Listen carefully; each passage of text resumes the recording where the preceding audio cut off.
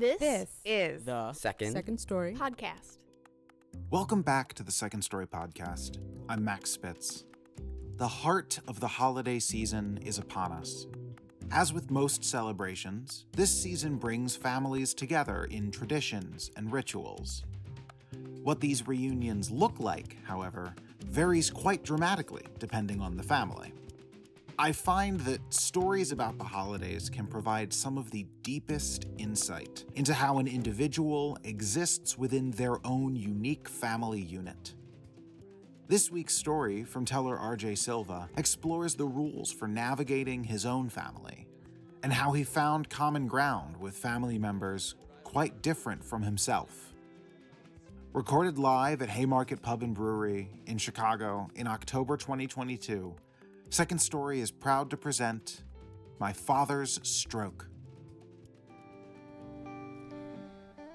I was not excited to turn 30.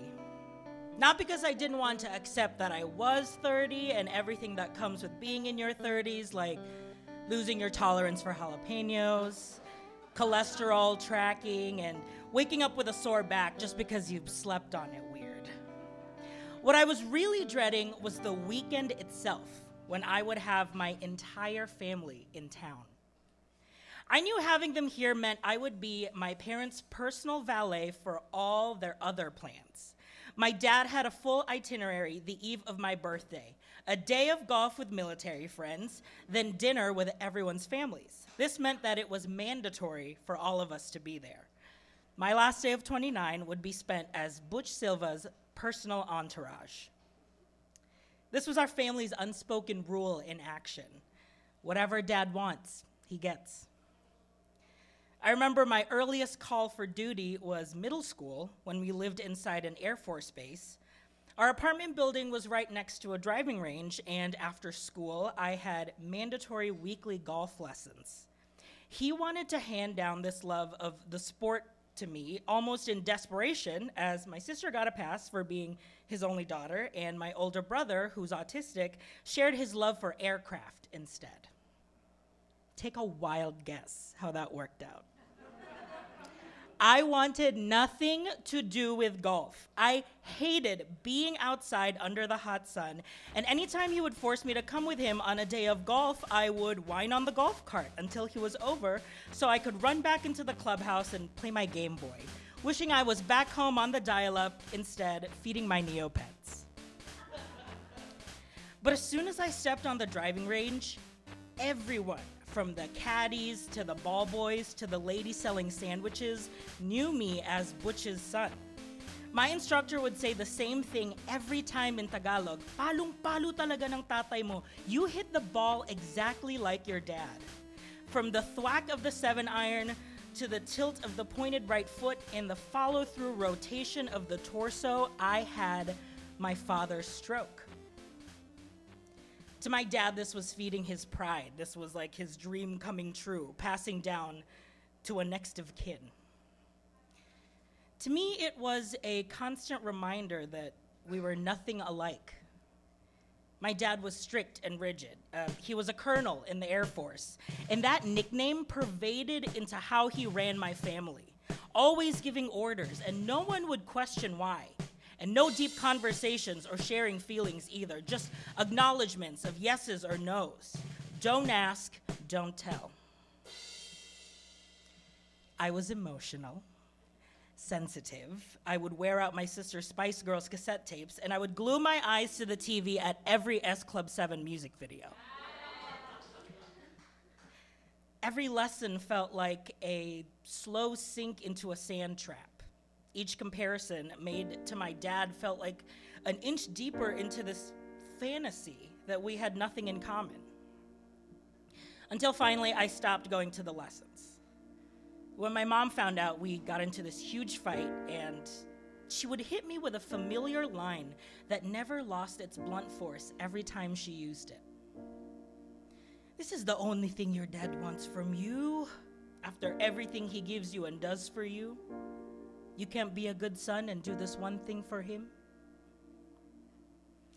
That buried me alive in a sand trap of guilt and shame, unable to claw myself out. My family only strategically flies Southwest for the free 2 checked-in luggage. This meant that my husband and I would have to drive through rush hour traffic to get there on time, load up our tiny Toyota Yaris with luggage, and then split up so my husband would take home the bags and I would teach everyone to use the CTA. Our orders were as follows.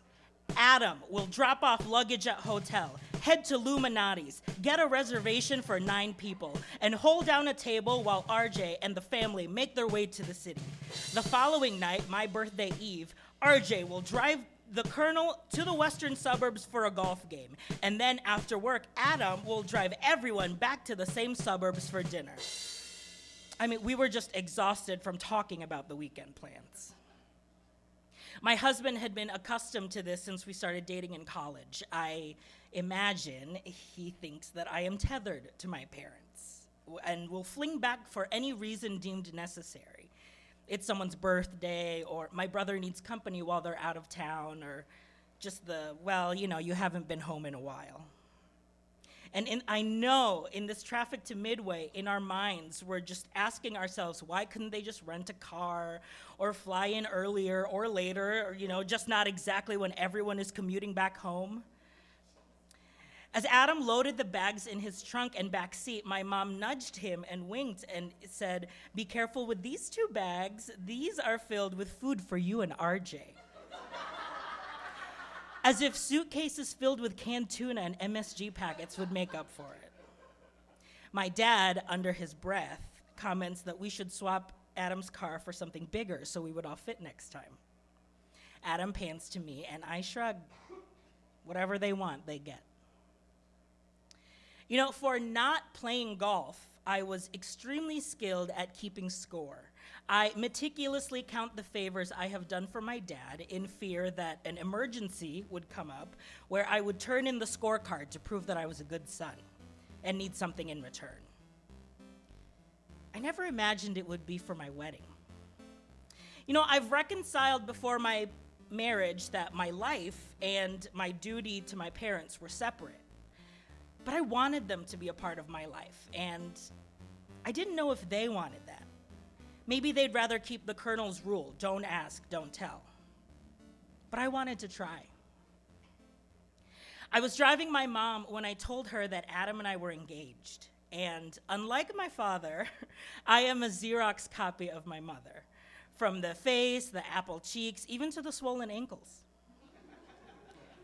But the biggest thing I inherited from her was her flair for the dramatics. She has watched so many Korean dramas that she over-dramatizes everything, and this drive was like a scene plucked from Crash Landing on You. The AC was blowing my mother's hair, and I put on my sunglasses to hide my welling eyes. I dialed down the volume of NPR and told her that Adam and I were getting married. Silence, and then a sigh. She asked me why. I didn't answer. She should know why. The same reason she married my father, the same reason my sister married her husband, the same reason Yoon Se-ri and Lee Jong-hyuk got married at the end of her show. And then she asked me if we had to tell my father.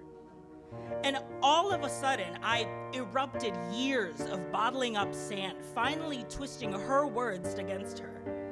This is the only thing I want from him. After spending my entire life trying to make him happy, I was a good kid, a great student, and am very successful in my career. Can't he swallow his pride and be my dad for one day? Imagine cherry blossoms in the wind as her tears gracefully fell down her face. Finally, she turns to me and says, "Let me tell him." So on the night my mother told my dad, he was laying in bed in silence as she talked to him through the details. On the second day, he didn't speak to her. On the third day, over dinner, he asked why. He's his own person, she said, with his own life to live. On the fourth day, he asked when. On the fifth day, he asked who else was going. On the 6th day, he started making some calls, and then on the 7th day, he bought the Southwest tickets. He flew in with an assortment of actual relatives, relatives by marriage, and our found family of Filipinos, one of whom was my mom's best friend from the Philippines, who had supported our family through all kinds of financial and emotional troubles. Her presence made me wary, as if this was another event she was needed to be on guard for. The night before my wedding, I asked her if she thinks my father will still come. She said she didn't know. If he decides to not want to leave the hotel tomorrow, then she'll be there to be with him to make sure he's okay. And I felt the weight of sand suffocate me as I think, if I just liked this stupid sport, this misogynistic, elitist sport that's terrible for the environment, if I just kept going to these stupid lessons and played golf with my dad, he would show up to my wedding, I wouldn't have to keep score. He would just be there. From where I stood during the ceremony, in the front row was my mom, wearing white.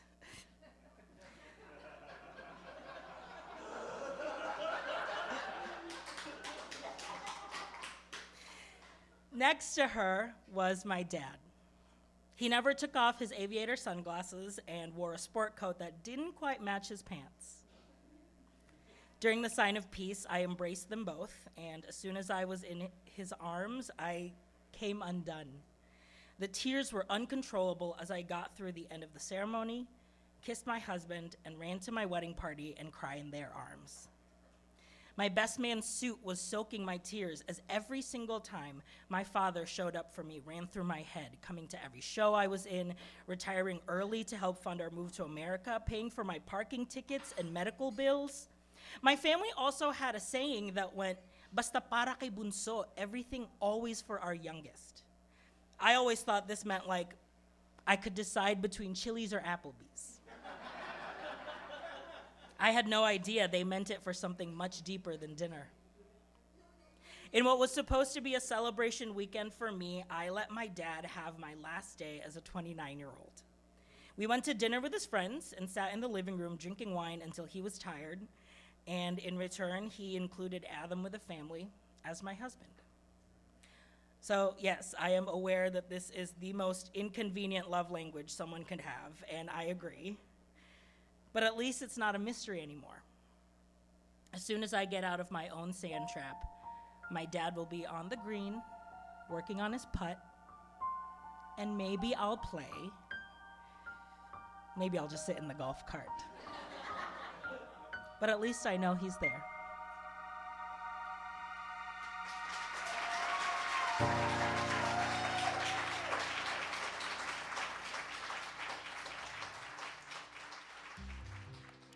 This story was produced by Casey Truba, curated by Lizzie Dazinski, and directed by Elisa Duncan, with music and sound design from Mike Benedict and Justin Gavazos. The Second Story podcast is produced by Max Spitz.